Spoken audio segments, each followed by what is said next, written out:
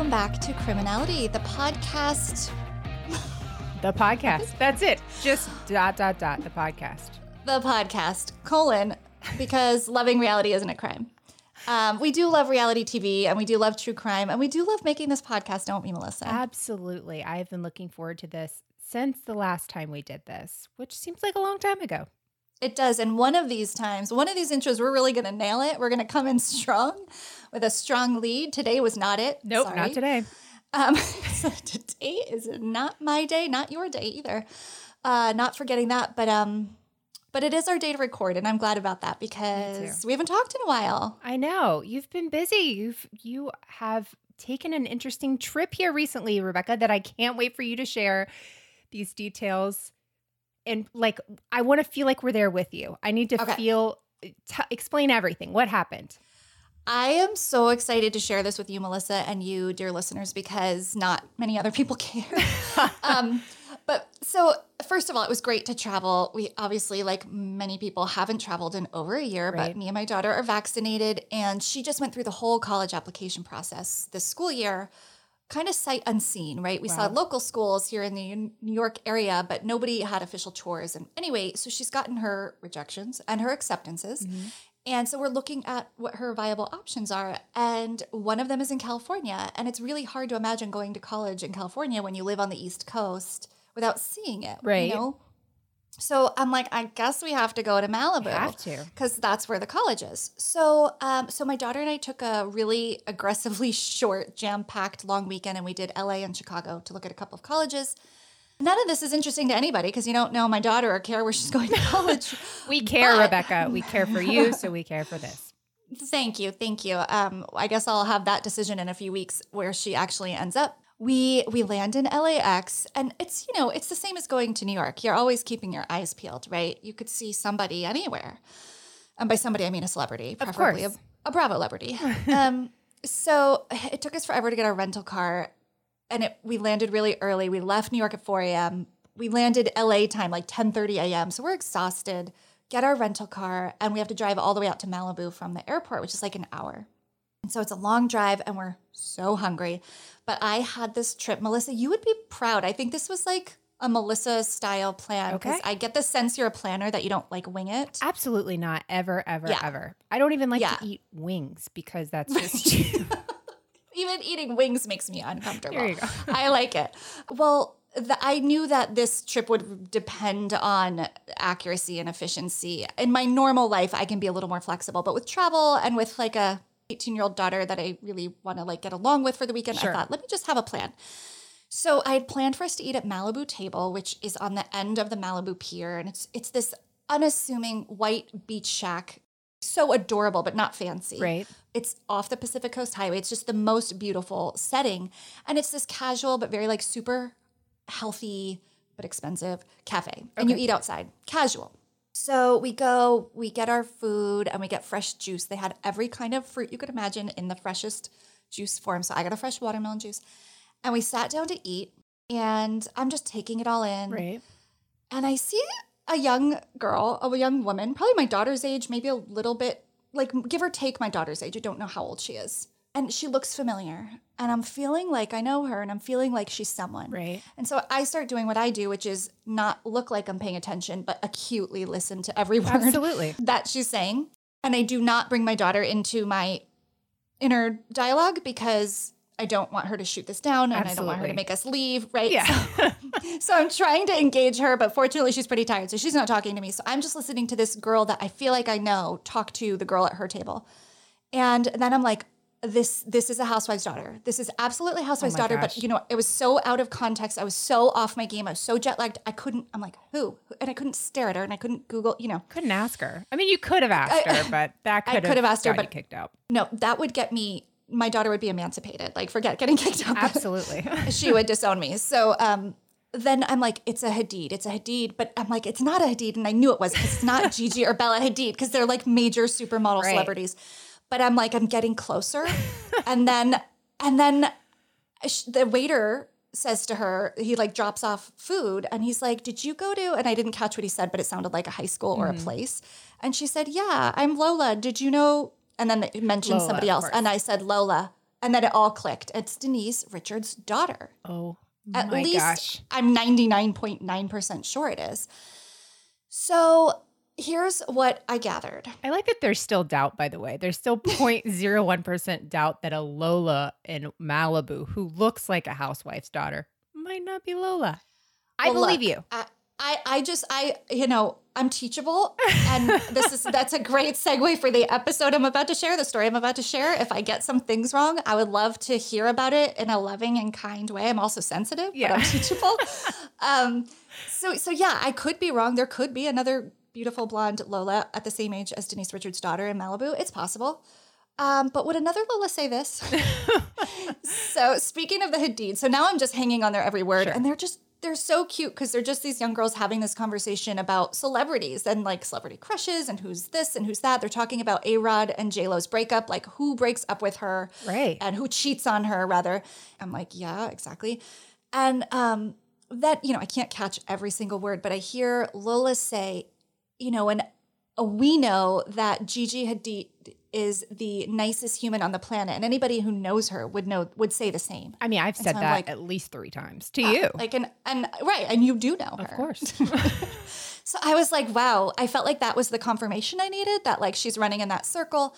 And then the interesting thing, and this takes a little more, I guess you could say I'm using context clues and it's not as conclusive, but she said, they're talking about dancing. And then she was like, oh my God, did you see Ava's mom's most recent TikTok? Now, Ava. Okay, so then my wheels start turning. And I think, well, Reese Witherspoon is very active on TikTok. She is. Much to her kids' chagrin, I've noticed. I mean, it's playful, right? Sure, like sure. she's on there and they're like, okay. So they were talking and laughing about that. So maybe they're also friends with Ava Philippe. Yeah. I guess is her name, Witherspoon Philippe. I feel like you had a very beautiful mind moment where you're just pulling in different clues. Sipping on a watermelon juice and your eyes are just way going out. You're just taking it all in. That is exactly what was happening. It was like, yes, it was like a reality version of a murder room. I was like, every show I've ever seen, every social media post Red I've ever seen was strings. all converging. Yep. So it was just really fun. She said some other things about design school, and she's designing a handbag line. Maybe, don't quote me. See, this is Hot where I get goss. nervous that I'm gonna like put out the wrong scoop. But one thing that was interesting too that she said was, I just sometimes feel guilty for the success I've had, that it's unwarranted or undeserved. And then her friend was doing the sweet friend thing, like, absolutely not, don't think like that. And so it was just such an interesting little window. Then I let my daughter into the fact on who it was, and she was like, do not turn around, do not pick up your phone, do not go over there. Aw.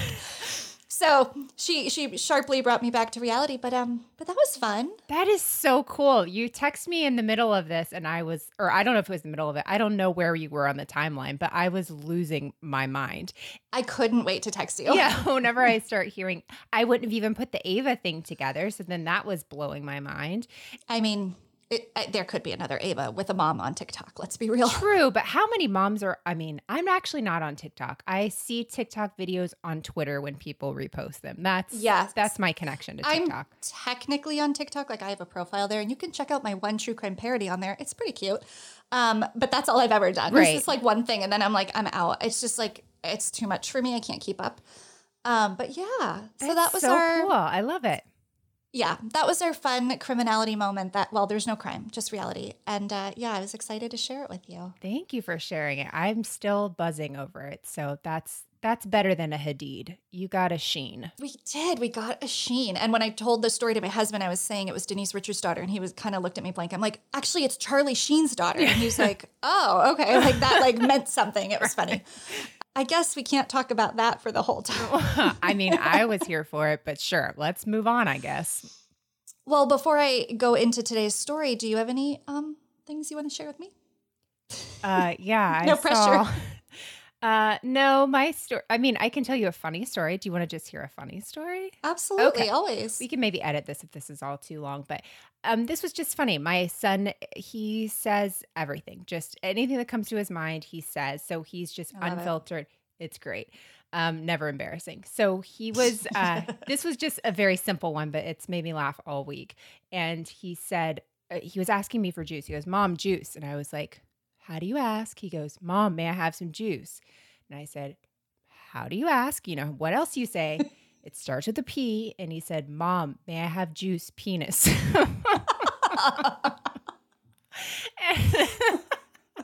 It does start with a P. I mean, thank you for that. But it was in front of my sister and my brother-in-law, and they were just Oh, dying. my gosh. It's made my whole like 2 weeks. But that's like always Yeah. with him. It's always just, I could never be a Hadid or a Sheen. It would just be constantly in the news for Star's child screams penis for no reason over and over again, every week, every day. No, that sounds like prime material for a reality show, if you ask me. That's really cute, actually. Yeah. Story. But like dead serious. He's like, penis. Yeah, Right. all right. Yeah. That's the first one that came to my mind. So I don't know what you're asking for. I know. That juice was not on the menu at Malibu table. No. No penis juice. Pineapple, watermelon. Yeah. Well, that's a good thing. Yeah, it is. It is. I think we should get Let's into do today's that. episode before we completely derail ourselves. You brought it up and I brought it down. Yes. Okay, well, I guess buckle up. And you referenced wings earlier, and that's going to come in handy. The show or the food? No, neither. Metaphorically speaking. Or not even metaphorically speaking, just in another way that wings can be, we can cut this. No, I like this. In October of 2018, Lion Air Flight 610 crashed into the Java Sea over Indonesia. I don't know if you remember this. The plane was a new Boeing 737 MAX series aircraft. This is where the wings come in. Tragically, though, all 189 passengers on board died in this crash. And it happened in the first 13 minutes. It's so sad if you read the articles about it because all the audio of the crew that they get afterwards when they do the investigation was they knew something was wrong just immediately upon taking off. And all the directions they got from the ground were wrong. And it was just a series of missteps that tragically ended in this horrible plane crash where everybody died. Wow. But a powerful attorney from Los Angeles who had decades of experience winning lawsuits for clients stepped up to help these families and loved ones of the flight's victims. Included in this group of people were widows and many children who were now orphaned because both parents perished in this accident. And thank goodness these victims had a benevolent, morally centered, law-abiding lawyer named Tom Girardi. That's right. Oh my gosh. Tom Girardi was handling their settlement from Boeing, so we can be confident that they were paid in full and in a timely fashion. Sorry, spoiler alert, that is not what happened. I was like, really, wait. really wish it were. No, it's terribly tragic, the next tragedy that happens to these people. Because when it comes to Tom Girardi and Ms. Erica Jane, there is another airplane that they seem more concerned about. Two, actually. The couple is notorious for their lavish lifestyle, which includes not one Melissa, but two PJs. Who is it that says PJ all the time? Oh, Lala. Lala. Yep, there you go. Yeah, I know. I should have said private jet. No, it didn't no, feel no. right, but I loved it. You know, I I'm followed. going with Yeah. it. So it's on season 6, episode 8 of Real Housewives of Beverly Hills that we even hear Erica say, having a private plane is not just a luxury, it's a great responsibility. I don't even have a response to that, honestly. Well, there is none. And speaking of responsibility, Tom has allegedly completely shirked all of his, and it's appalling. So as you all know, probably, if you're listening to this podcast and you're here right now, you know Tom Girardi is in major legal trouble. And as a result, Erica herself is in a pretty big mess. Very good. That was good. That was good. Okay, because it's going to Way get to bring worse. an Instagram handle into it. Good job. I try. So Tom was slapped with several lawsuits in December of 2020, but I'm going to focus on one because I will lose my mind if I focused on all of them, and I would lose everybody else too. And even with this one, it's hard to stay with, and I would like to just put this out there now that I did my best with this research. This is an open and active civil case, Right. changing all the time, new information all the time. I did my very best and used the best sources I could. So I hope I'm getting all this information right, but I am not a lawyer, just a podcaster. Hashtag not a lawyer. Yes, exactly. Put that on a t-shirt. Maybe he should. He will. Yeah. So the lawsuit we're going to focus on is the one that was filed by a law firm called Edelson. So Edelson came alongside Tom Girardi's law firm, which is called Girardi Keese. Sometimes I'll call it GK just for short. Okay. So Girardi Keese is Tom's law firm. Edelson was co-counsel in the case against Boeing. So after this plane crash, Tom ended up being the lawyer to represent all of the victims, their families, their surviving family members, to make a settlement or to win at trial with Boeing. Boeing lost the trial and had to disperse a lot of money to the victims, an undisclosed amount, but said to be very substantial. So Edelson is suing Tom and several other co-defendants because Edelson themselves never received their fees for helping in the case, but more importantly, they learned that the victims have not been paid out, despite Boeing wiring the settlement in early 2020. Again, this is an undisclosed but very substantial sum of money. According to Reuters, Edelson said it became aware in the summer and fall of 2020 through a series of conversations with Tom Girardi and other lawyers at his firm that GK, the firm, had not made full payments to clients whose cases Boeing had agreed to settle, even though Boeing had allegedly already transferred settlement funds to Girardi. Now, there are other lawsuits against Tom, and they are from banks, lenders, clients, vendors, former partners, and various individuals. I wish I was one of those individuals at this point. Just throw us in the mix. Yeah, there Why you go. not? There are so many. Get in line. Yeah. Pick a number.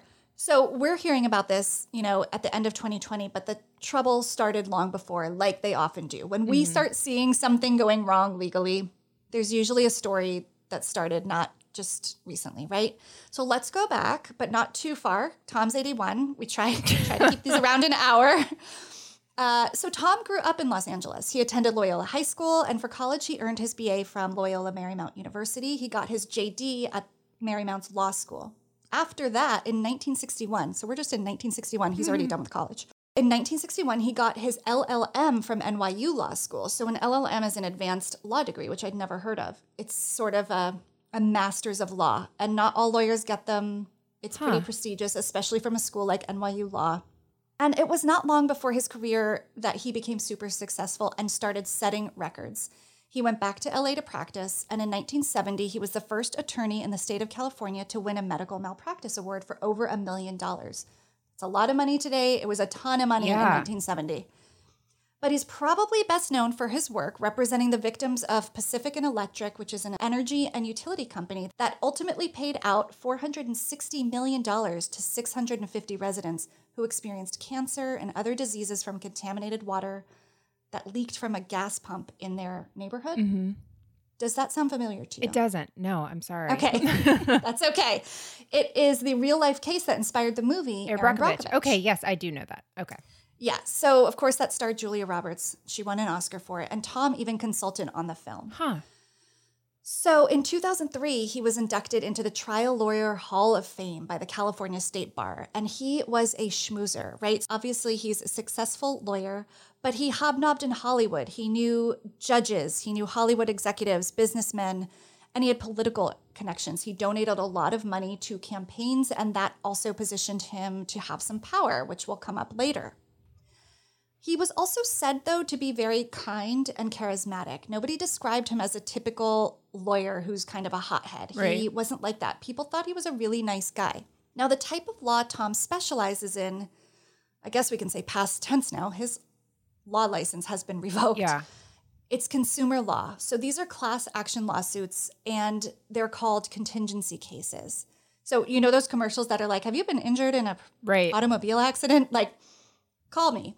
It's exactly what that is. And in these cases, the attorney foots the whole bill for the investigation, the filing costs, the depositions, hiring experts, the whole thing. The plaintiff spends nothing. The lawyer brings it to trial and they win. The lawyer will get reimbursed for the money that they've spent, and then they'll take a fee on top of that, and then the rest of the settlement goes to the plaintiff. Okay. So it's a really great design. I mean, a lot of lawyers do this because there's a lot of money to be made in it. Right. But it's by design worked to help the average person who cannot hire a lawyer in these situations get some kind of compensation when something wrong has happened to them. So standard fees, once you win, run from 22 to 33.33%. 33 1/3 is the norm in most major cities, Tom Girardi's fee was 40%. Whoa. Very much on the high end and it was pretty unique from what I read. Now, this is a high-risk type of law to practice. It requires confidence. It is not for everybody. Yeah. Right? You have to have a good sense of what's going to actually win. Right. And most lawyers want to bill hourly because then they know they're getting paid for their work. So that's just not how this kind of law is practiced. And it really suited Tom. He was good at it, and he had many more wins than he did losses. Right. So while Tom was working his way into becoming one of California's most prominent class action attorneys, Erica was working her way up too. Erica Jane or Erica Girardi, depending on who she is at the moment that you were watching her, talking to her, was born in 1971 in Atlanta, Georgia. Her given name is Erica Chahoy. I like Chahoy.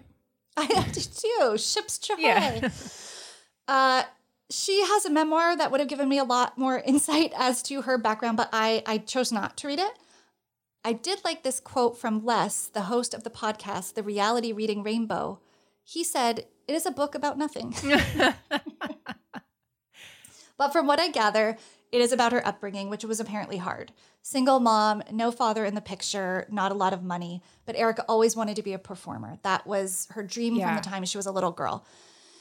So after graduating from high school, she moves to New York to get her big break. The big break never happened, but she did. This is really cool. It's not a reality show fun fact, but it is a fun fact about TV. She did get a part on Law & Order. It was the first episode of Law & Order ever, 1990. Yes. And so that means that she gets to have the accolade of the first person to ever die on Law & Order because she died on it. And there's been millions since then, thousands at least. But only one first. Yeah. Now, her character didn't have a name, so literally she is known as the first victim to die on Law & Order. But the title of the episode, if you were dying to go Google it, which I know some of you will be, is Prescription for Death. Wow. So a couple years later, sounds about right.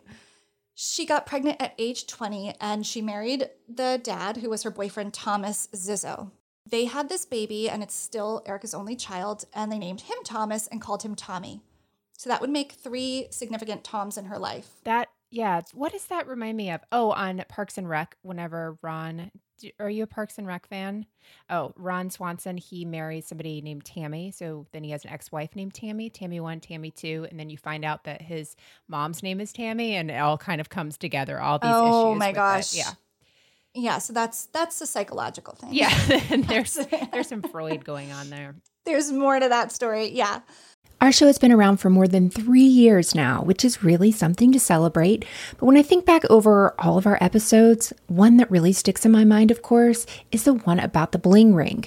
There were literally teenagers breaking into the homes of celebrities and stealing thousands, if not millions of dollars worth of items. There is just something so scary about someone being in your home without your knowledge, even beyond just having your things taken. And that's why when it comes to home security, I only trust my home to SimpliSafe. SimpliSafe isn't just some old fly-by-night security system. It was actually named the best home security systems 2024 by the U.S. News and World Report. On top of that, Newsweek named it Best Customer Service and Home Security, which is really huge because if my house or the people that are in it are in jeopardy, I want to know that I'm speaking with people who are there to help me. We've had SimpliSafe in my house for several years now, and Rebecca got her system last year, and there's a lot of comfort in knowing that I have indoor and outdoor cameras all around the house. And if you aren't sure whether it's something you'd actually use, you should definitely give it a try. There are no contracts and a 60-day money-back guarantee. SimpliSafe has given me and many of our listeners real peace of mind. We want you to have it too. Get 20% off any new SimpliSafe system when you sign up for Fast Protect monitoring. Just visit simplisafe.com/criminality. That's simplisafe.com/criminality. There's no safe like SimpliSafe. So it's during these years that she was a go-go dancer at Shakers in New Jersey, which we, of course, saw in Real Housewives of Beverly Hills season 10. I think it was the premiere episode. She takes the women to see her old place of employment. Mm-hmm. And another fun fact, Danielle Staub used to be a dancer there as well. what she decides to do next is a little bit unconventional. Erica looks around New York. It's just not happening for her there. And she really thinks Hollywood, LA is where she needs to go to push through to the next level. So she moves there, but she leaves her son with her ex. Now, they divorced, so they're not together anymore, but they're co-parenting. She moves alone to LA, leaves little Tommy with her now ex-husband Tom to go to California. And Erica's son spent summers, spring break, alternate holidays with her in California, but the school years, really, he was just in New York. But Erica is quoted, and I believe this came out of her book, and she never missed the important moments. She would fly back to New York every 7 to 10 days. Oh, wow. And even though his school was back east, she was at every teacher conference, school play, graduation, and any other significant event. So I think it was just this family decision, and everybody supported it and was on board. So she's in LA, and she gets a job as a cocktail waitress. And this is a bit of a step up from the go-go dancing. It's at an established, legendary restaurant called Chasen's. That was one of my clues. Yes. And you know what? I did not get the clue until you posted on social media. What was it? It was Chicago, Chasen's. And what was the third clue? Airplanes. Oh, there you go. Yeah. Whenever you said, look at the Chicago picture, and I realized she was in Chicago. Great clues. Those were awesome. I did not get it. I had to go a little like next level because Sure. if I'd said, lawsuits, Beverly Hills lawyer, you might have gotten it. Possibly. Or a lot of other people come to mind too. Yeah. Oh, and it's no bad on you that you didn't know Chasen's because it is closed. It's defunct. But it was a big deal, kind of like one of those hot spots back in the day. The ivy of its day. The ivy of its day, exactly. And guess who was part owner of the establishment? Charlie Sheen. That would have been full Close. circle. Little Lola. Yeah, that would have been amazing. But no, it was Tom Girardi. Oh. So the two, Should have guessed that. That would have made the most sense for the first guess. I'm not the world's best logical guesser. So these two strike up a somewhat unlikely friendship. They have a 33-year age difference. And after a year of getting to know one another, Erica stopped dating this guy that she was seeing. She was now single, so she slipped him her phone number the last time he was at the restaurant, which was a lot because he was part owner. So he had his own table. He did lots of meetings, lots of power lunches. And apparently they had like a very friendly, flirty repartee back and forth and really liked each other.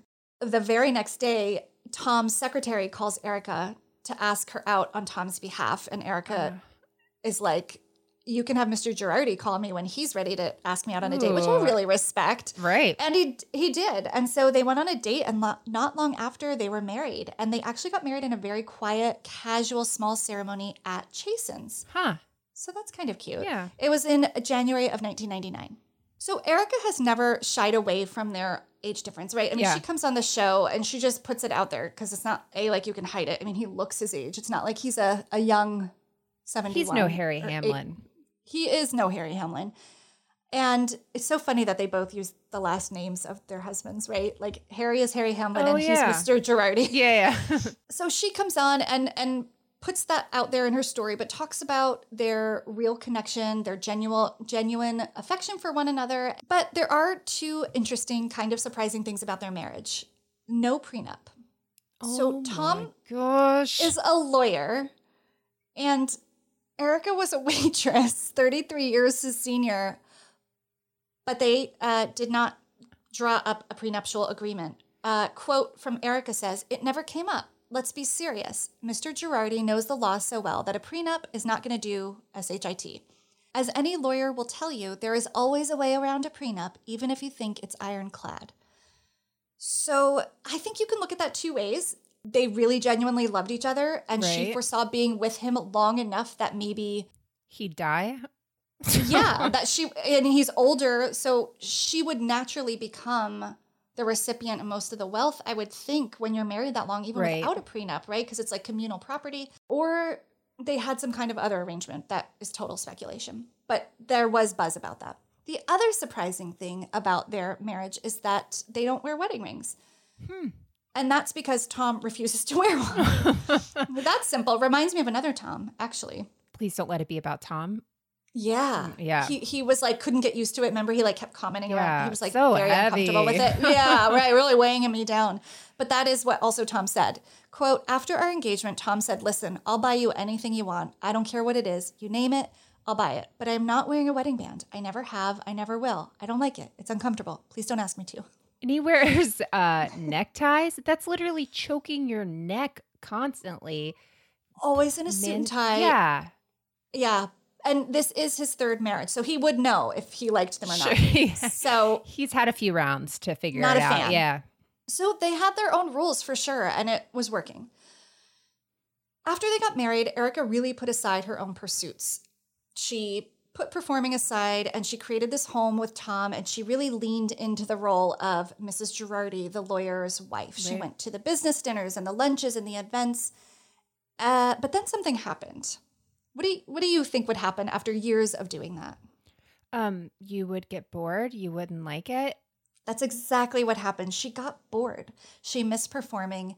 And it was different now because she didn't need to go hustle. She didn't have to go get a gig that paid money to pay her rent. She had all the money at her disposal. And so she thought this could be the time she really breaks out as a star. Tom fully supported the endeavor. And to show just how much he supported her, he incorporated Erica's music career as an LLC. And trust me, that will be important. The name of her LLC is EJ Global. EJ Global. That took me a second. I was like, E stands for and the J. Okay, Erica Jane. Got it. Erica Jane Global. I mean, pretty generic, but most LLC names are, right? They're not like public-facing names. They're just entities. You and I know we're successful podcasters. We have LLCs. Yes, LLC. And spoiler alert, EJ Global will come to be one of the several co-defendants on this lawsuit. So fun to know that that is actually Erica. I don't think Erica knew just how expensive it was going to get for her to be. Thank you.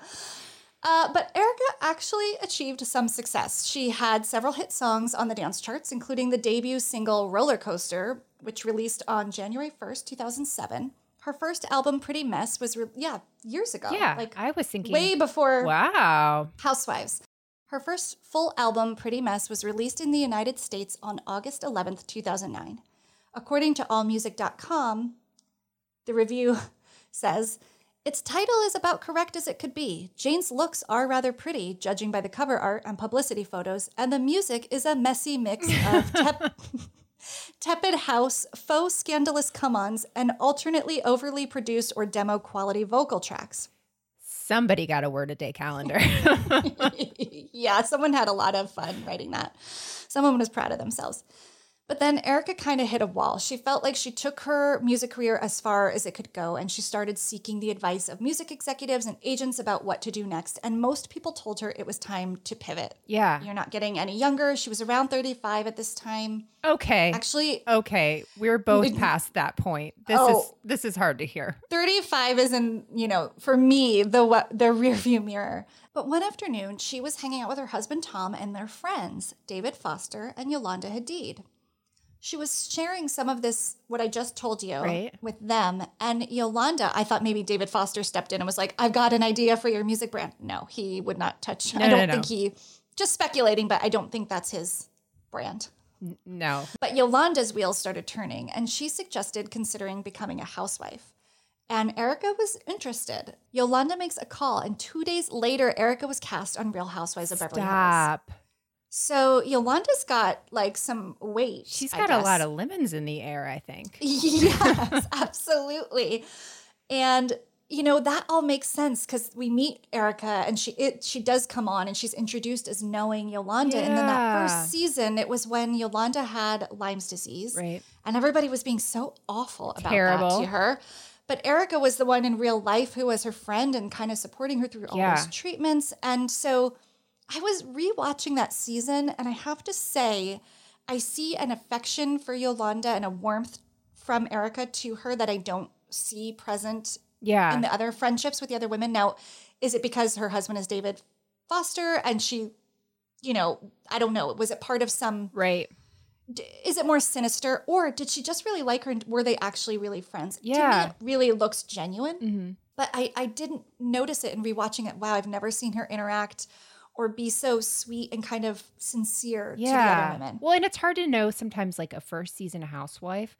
They that's come off true. a little bit differently. But if Yolanda brought her in, it makes a lot of sense that she would have been friendly towards her.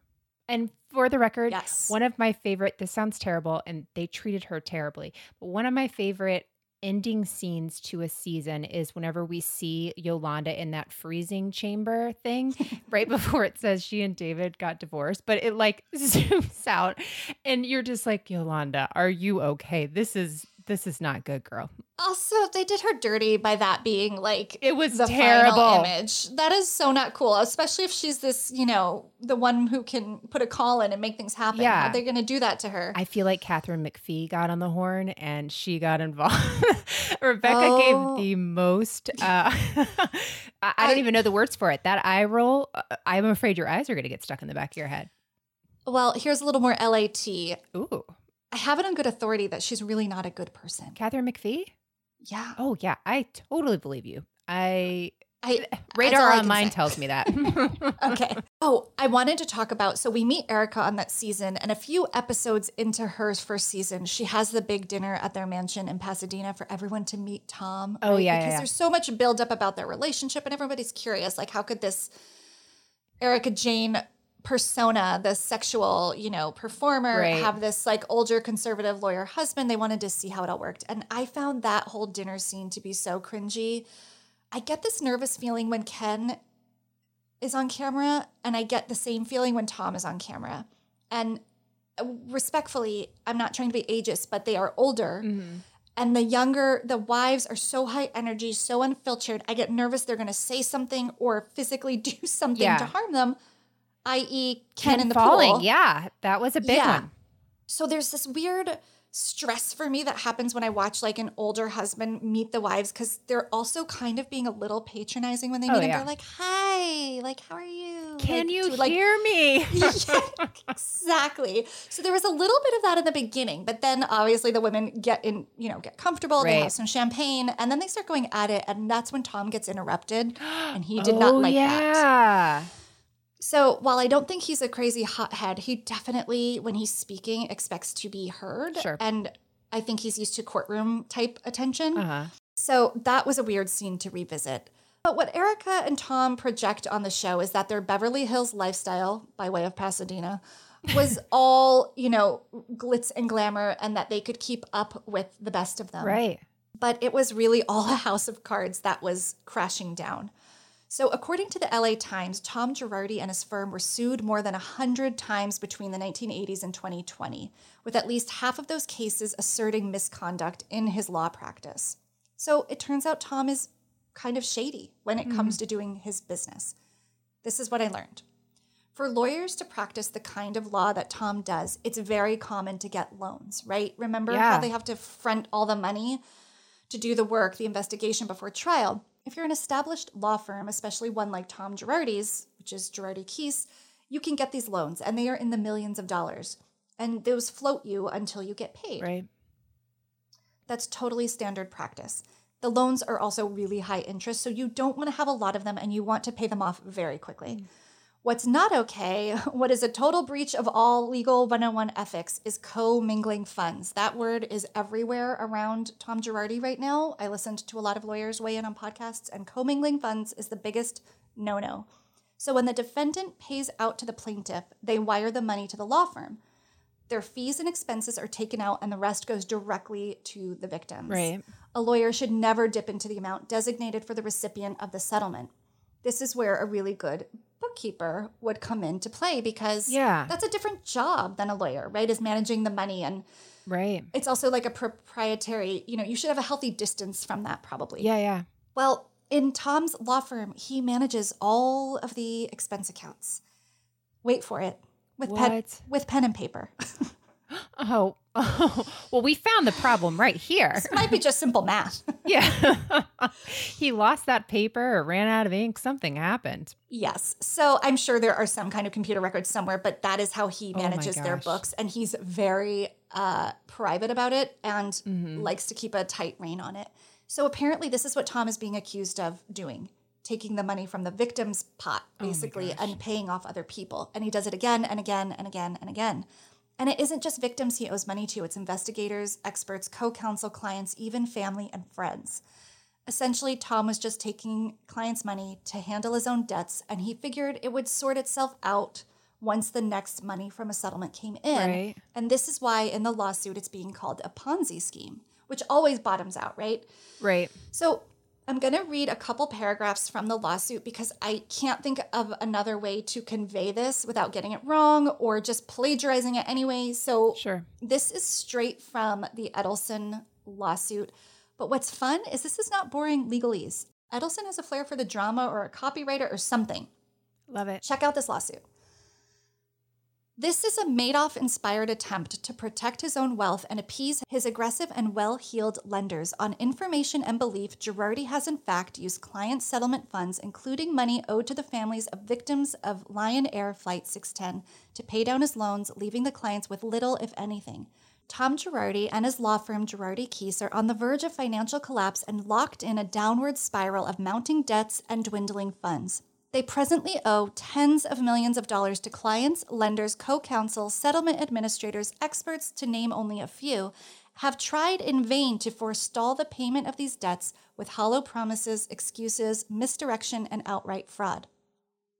There's more. At the heart of this deception is defendant Girardi and his need to fund outrageous lifestyle for himself and his soon-to-be ex-wife, Erica Jane, a.k.a. Erica, a.k.a. Jane.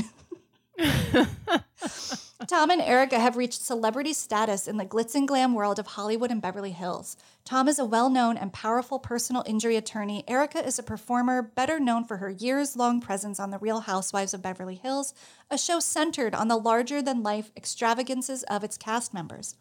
To keep up this celebrity status, Tom and Erica must project a public image of obscene wealth at all times and at whatever cost.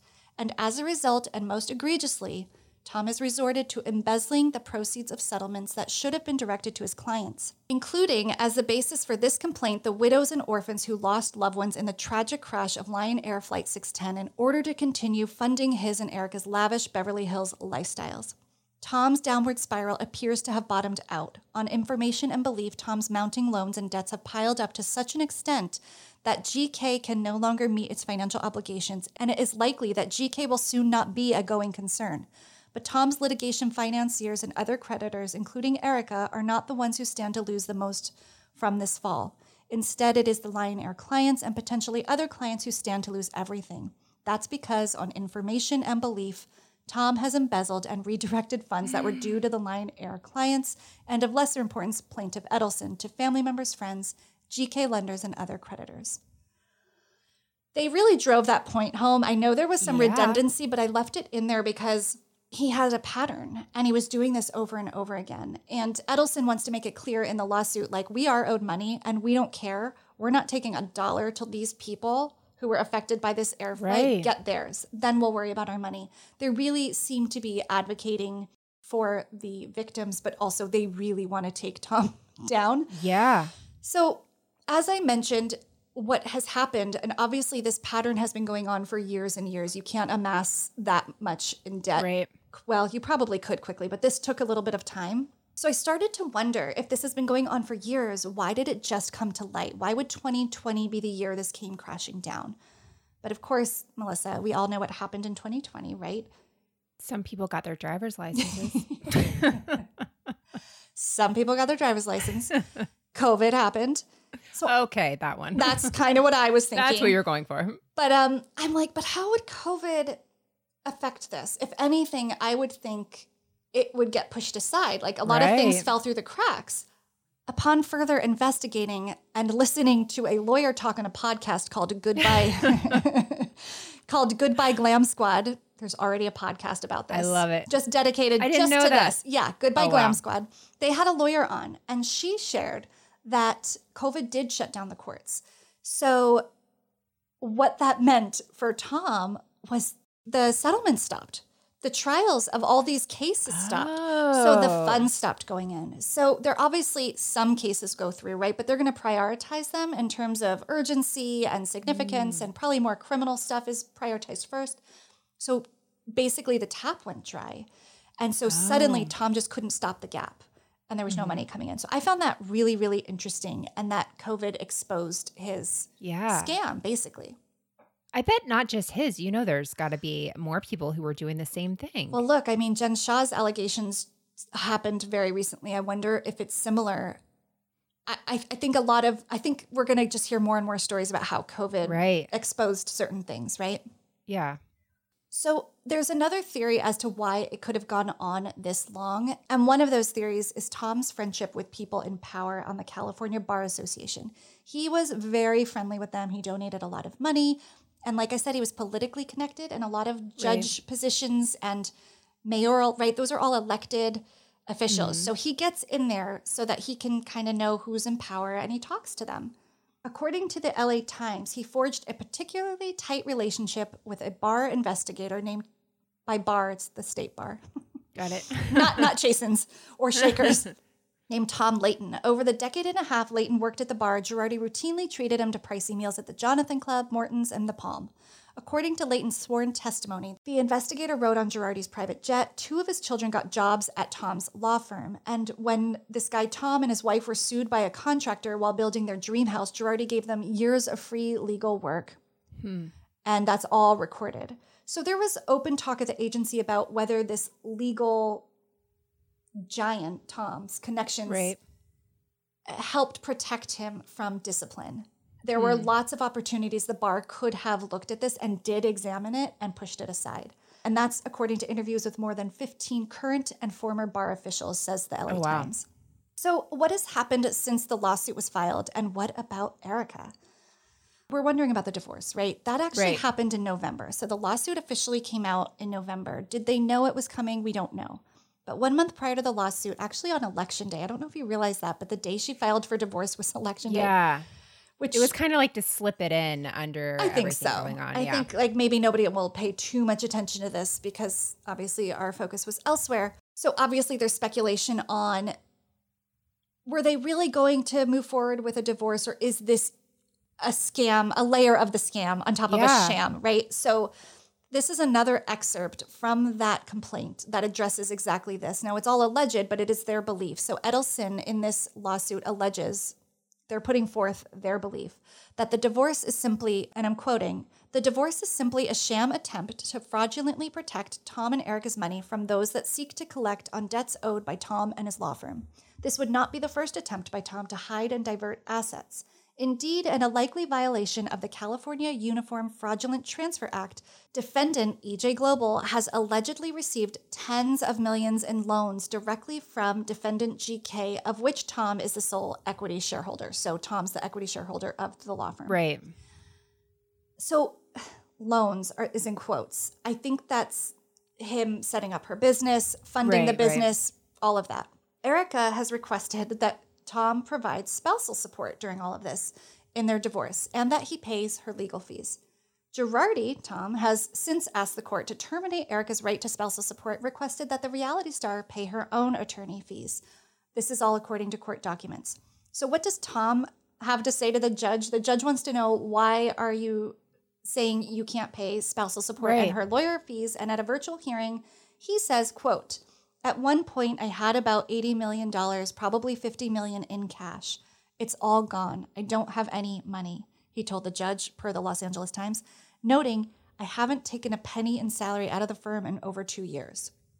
So this is when the judge on December 12th freezes the assets due to the mishandling of funds for the survivors of the Indonesian plane crash. He also wants to get a handle on what the heck is going on between them and make sure that nobody can offload anything, hide anything. So it's frozen. The freezing of these assets extends to Erica, who was ordered by a judge to stop selling her clothes on an upscale resale site called Versatire Collective. I mean, she was selling clothes. Now, I know a lot of celebrities do that, but a lot of times it's for charity. I think she was just trying to get some liquid money. Yeah. But the judge said you can't do that, noting that Tom could have purchased those clothes, and that makes them an extension of his assets, which are frozen. So okay. Well, she's saying they're gifts. I mean, I think a lawyer could argue, these were gifts. Even if he did buy them, it's fine for her to sell them. But I thought you meant that she was selling them and he was going back behind her to buy them from her. And I could not figure out how the money, I'm like, that's double stealing from yours. I don't even know how that works. Would also be a really bizarre priority level of things to take care of first. He's got a new app on his phone. He's trying to buy, He's like, I want all her Versace. Yeah. So he is actually being held, Tom, in civil contempt for his lack of explanation as to where the money went. The judge is not satisfied with his answer. And that's what the civil case will be all about, is finding out precisely where all this money went. And civil contempt refers to behavior which disobeys the authority of court in a civil proceeding. It's not a criminal act. Right. He's not going to get arrested. But this is where I should mention embezzlement, fraud. Those are all words in the lawsuit. So right now, this is a civil matter. But the lawyers I consulted with, and by consulted with, listen to on podcasts, say they will not be surprised if a criminal charge comes soon after. Yeah. This is all like reeking of prison time. Oh my gosh, yeah. So they're almost lucky to be working it out civilly. And if they can and quickly, maybe that will mitigate future, their vulnerability to criminal charges. If people get their money, the people who deserve it, I don't know. But I don't think anybody will be surprised if they don't make him pay for the crimes. How long ago did he have $50 million? Was that? He didn't say, but I mean, the reference of time in that quote is 2 years ago. I haven't taken money in 2 years. So could it be a couple of years, or is it more like a decade? I don't know. That is a lot of money to burn through. But if you think about it, all these settlements are in the multi-millions. Right. I think there was a lot of shuffling around of big 7-figure numbers. So it's possible. Yeah. But I don't know. Oh my gosh. Yeah. So since the filing of this lawsuit, he has been subjected to an involuntary bankruptcy. Want to know what that is? I do. I mean, excited. You can intuit what it is. Listen, we've already established that I'm not a great guesser. Well, it's an involuntary bankruptcy, but who enforces it is the creditors. The people that you owe money to can actually, if there's more than 12 of them, get together and say, you're going to have to file Chapter 7 bankruptcy. Whoa. And that is what's happening. So Erica has moved out of the Pasadena mansion. That is going to hit the market soon. And I don't think they're going to see any money of it, because if you're bankrupt, you don't get to make the money off the sale of your home. And I think it's going to be listed for around $16 million.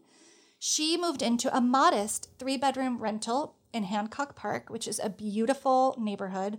And it is modest. It's only 3 bedrooms. It has a pool and a hot tub. It rents for $9,500 a month. So I wouldn't say she's slumming it. But much more humbly, Tom, during this time, is not faring so well. He is not even in their Pasadena home anymore. He has been put into a conservatorship. He is now under the care of his brother, Robert. What? I did not expect this Britney Spears angle. I know. Do you not love that we all know the word conservatorship as of like 6 months ago because of Britney? Absolutely. That's the only reason. I know I don't even have to. That's another one I couldn't guess. Right. I don't even have to define it because everyone's like, oh yeah, man, free Britney. So that's really sad. But again, well, let me tell you what Robert says. So his brother Robert told People magazine that Tom's state of mind has deteriorated to the point where he cannot care for himself without assistance, which, if true, is really sad. But of course, some people are like, is this a scam? Is he mentally competent? Is he trying to say he can't stand trial? Is he trying to absolve himself of responsibility? Is he going to blame these bad decisions on he didn't have his right mind? Right. I read more about his conservatorship, and it sounds like he has family members like his brother Robert and certain friends looking out for him to make sure he has what he needs in terms of, quote, sufficient food. But that left to his own devices, it's highly doubtful Tom could manage most of the activities of daily living without significant assistance. He also let his housekeeper go. She was with him for 25 years because he cannot pay her. So what he told the judge additionally is that there's maybe a couple $1,000s in his bank, and in his law firm's bank, $15,000. Also, everybody's jumped ship. There's practically nobody left. And that includes son-in-laws. I mean, he had family members working for him, and they have all left. Isn't it worrisome if this is all true? How long was he practicing when he really should not have been practicing at all?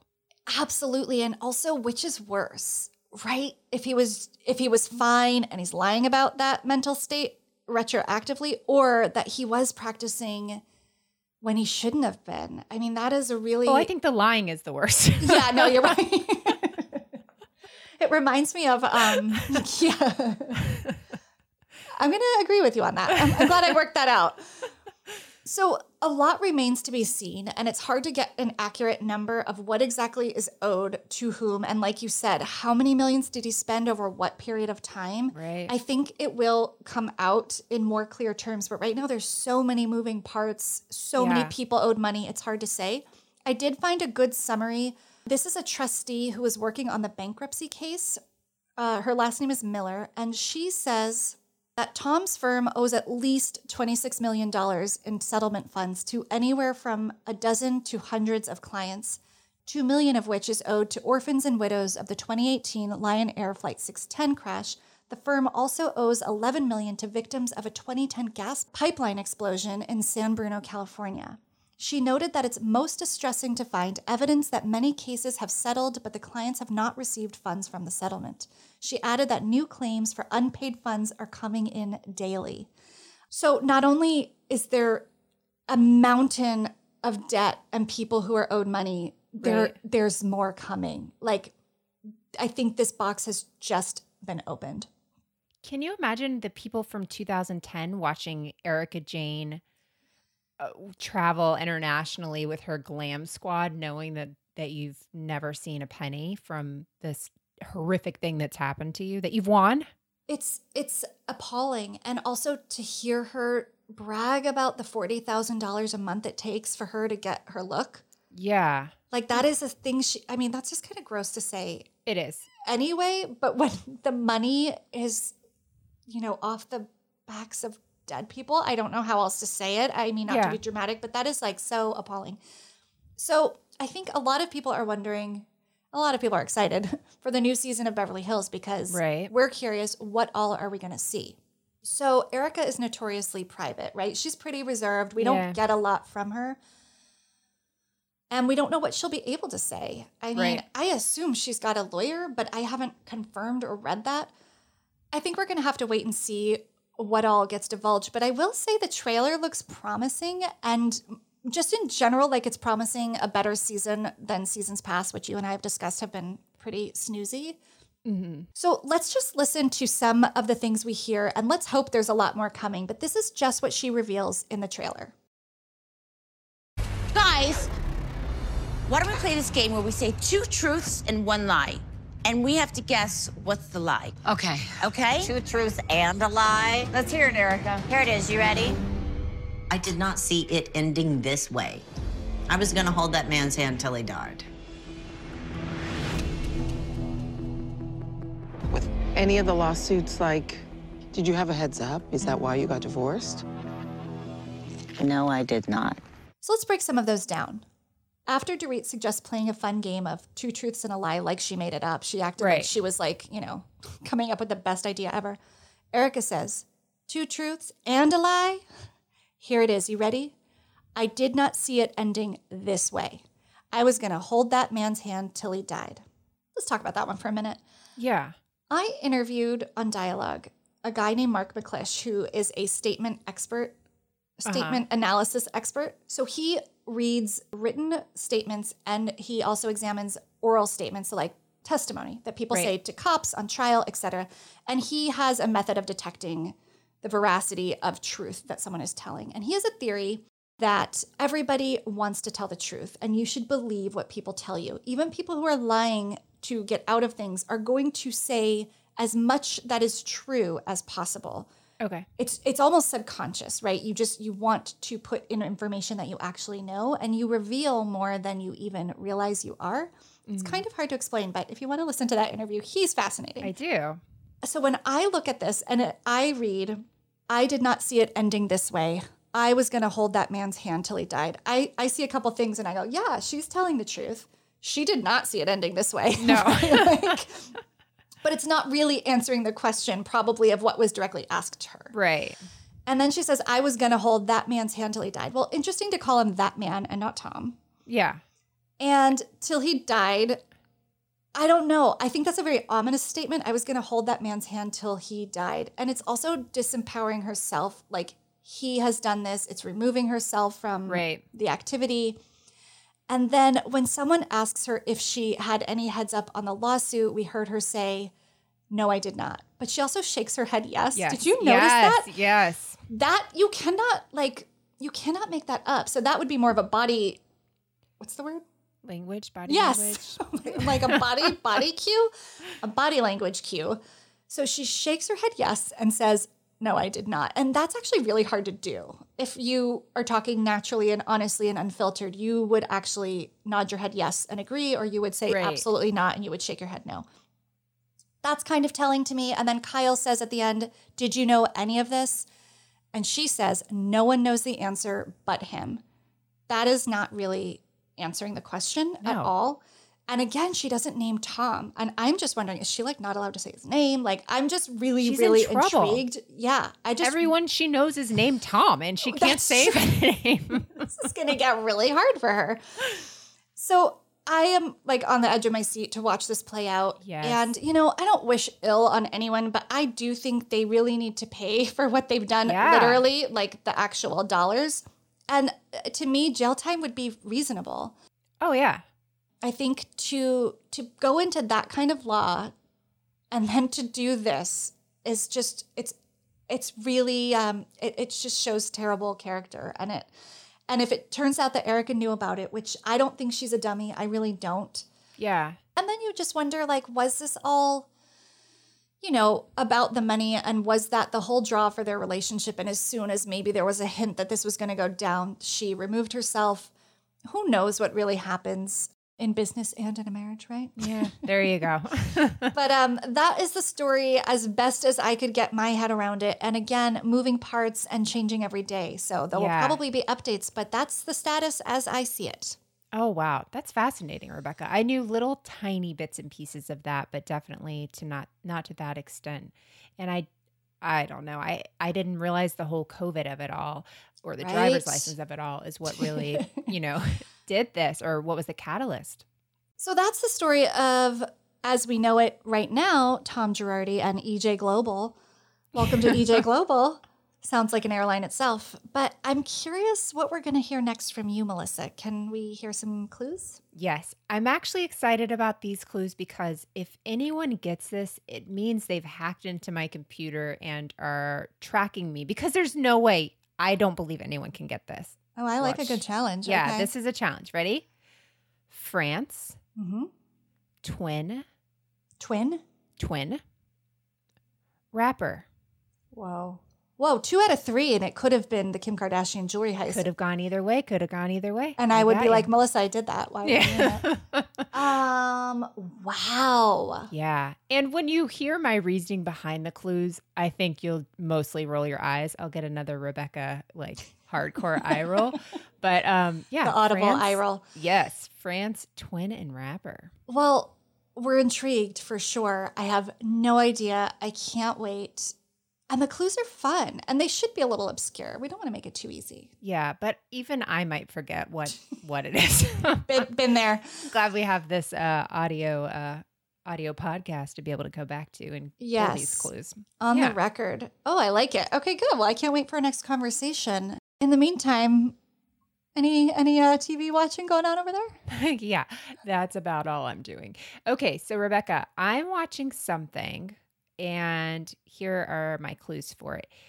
Emoji, Netflix, nonsense, Oh my gosh. I feel like I should know this. shapes, Oh, The Circle. The Circle. Yes. Yes.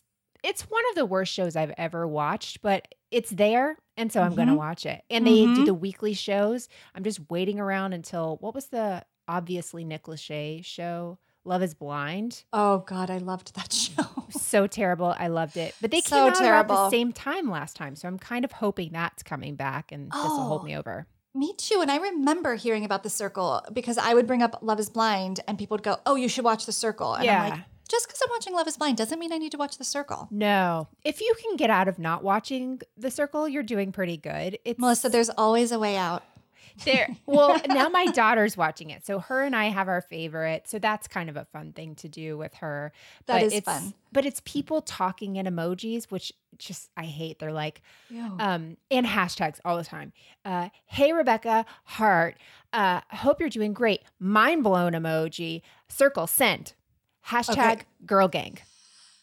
No thanks. So do they not meet? Is this where they don't see each other? Right. They don't meet. And you're trying to be the most popular player, and you get to be an influencer if you are. It's really everything that's wrong with our society. Right. Like wrapped making in a one show about it. Yeah. But some people are catfish. So there's like an older gentleman who is playing a younger guy, and there's a girl who's playing her husband. So those are kind of fun, because last year one guy was a catfish, and he was like pretending to be a girl, and he's like, yeah, I hate when I'm on my period and like my left side hurts every month. And they're like, you see the girls reacting to it. They're like, mine's both sides. You know, he just clearly has no idea what he's talking about. So that was bold of him to just was. They were all talking about cramps and stuff. He's like, yeah, when my left side hurts. And they're like, that and you just is really funny. You're like, that's appendicitis, sir. Yeah.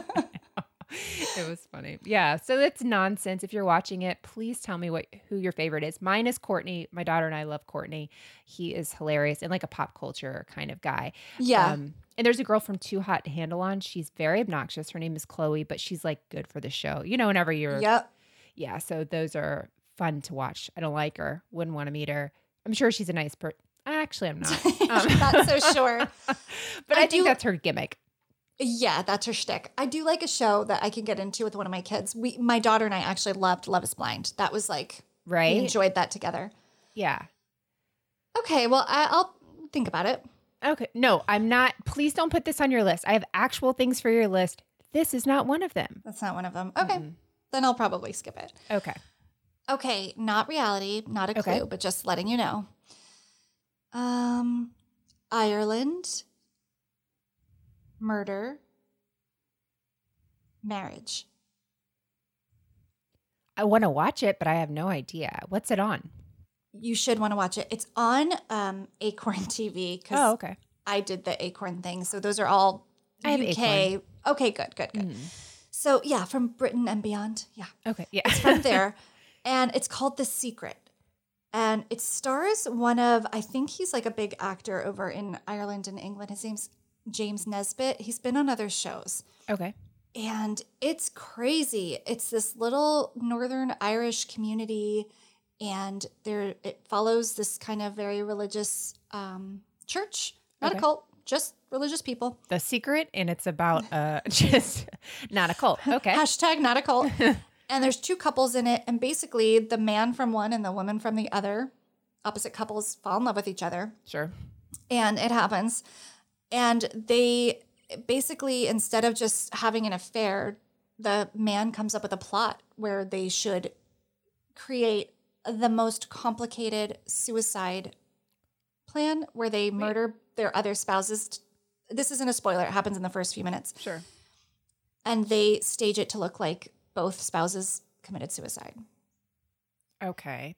Dramatic. And it sounds far-fetched. It's incredibly dramatic. It is like some of the most high tension, like I didn't know if I could keep watching kind of suspense. It was like my stomach was hurting, but it was amazing. I think it's only 4 or 5 episodes. My husband and I watched it. It was very, very good. Dark, sad, and it spans a long time. So it starts when this happened, which was like in the 90s, and then it ends present, like in the last few years. And it's based on a true story. Forgot the best part.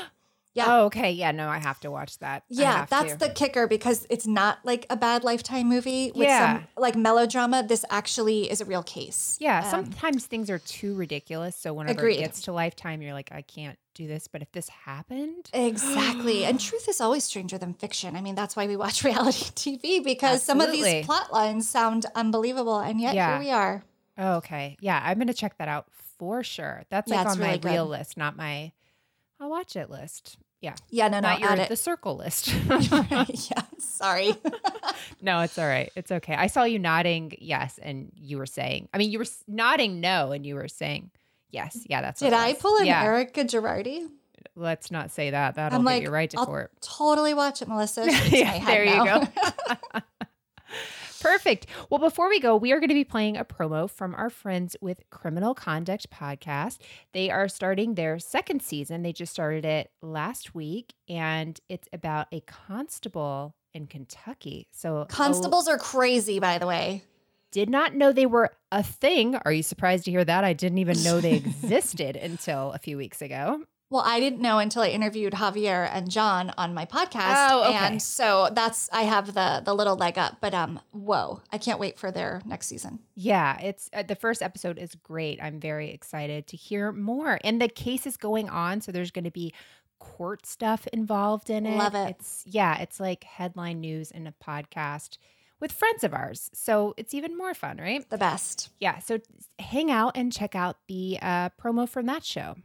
Oh, yeah, that's definitely on the listen list. Melissa, as always, this was super fun. I'm so excited, and I can't wait for the next one. I am up to my eyeballs in research, by which I mean I've found my sources, and now I've got to put it all together.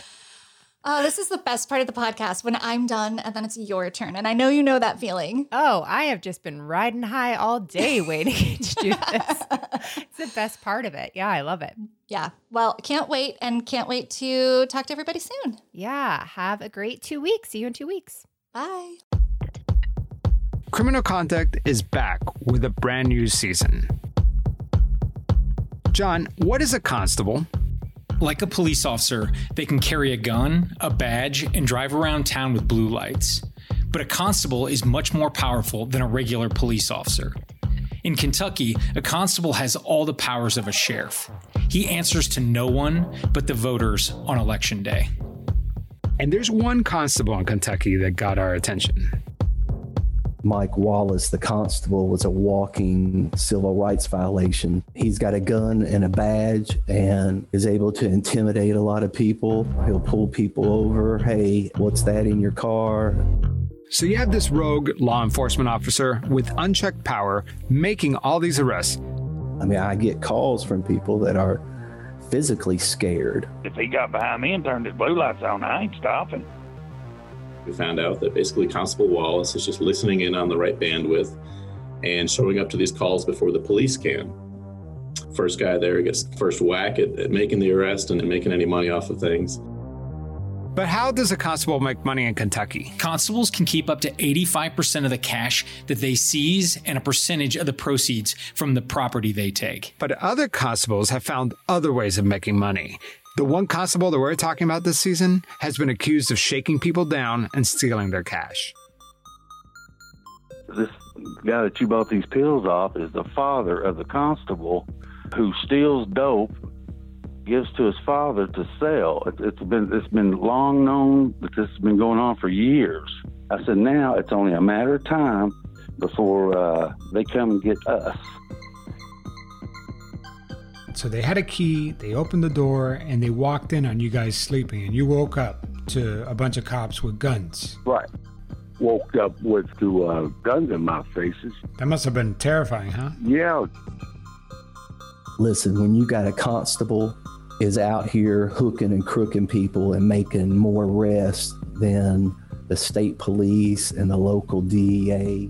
You know, it's kind of like giving the fox the keys to the chicken house. This Wally guy is notorious for planting drugs, stealing shit. Everybody knows it. We just can't nail him. He said, but you know what? You just might be the difference. You're not a bad man. You're not a bad man. I'm not a bad woman. You're not a bad man. You're not a bad man. From the creators of Twisted and Pretend podcast comes season 2 of Criminal Conduct. The new season starts on April 16th. Subscribe wherever you listen to podcasts. I'm not a bad woman. Bury the body, bury the body, bury the body, bury the body, bury the body from me. Thank you for listening to Criminality. If you're enjoying the show, please head over to Apple Podcast or wherever you listen and give the show a rating and review. The reality is it would be a crime to keep your thoughts to yourself.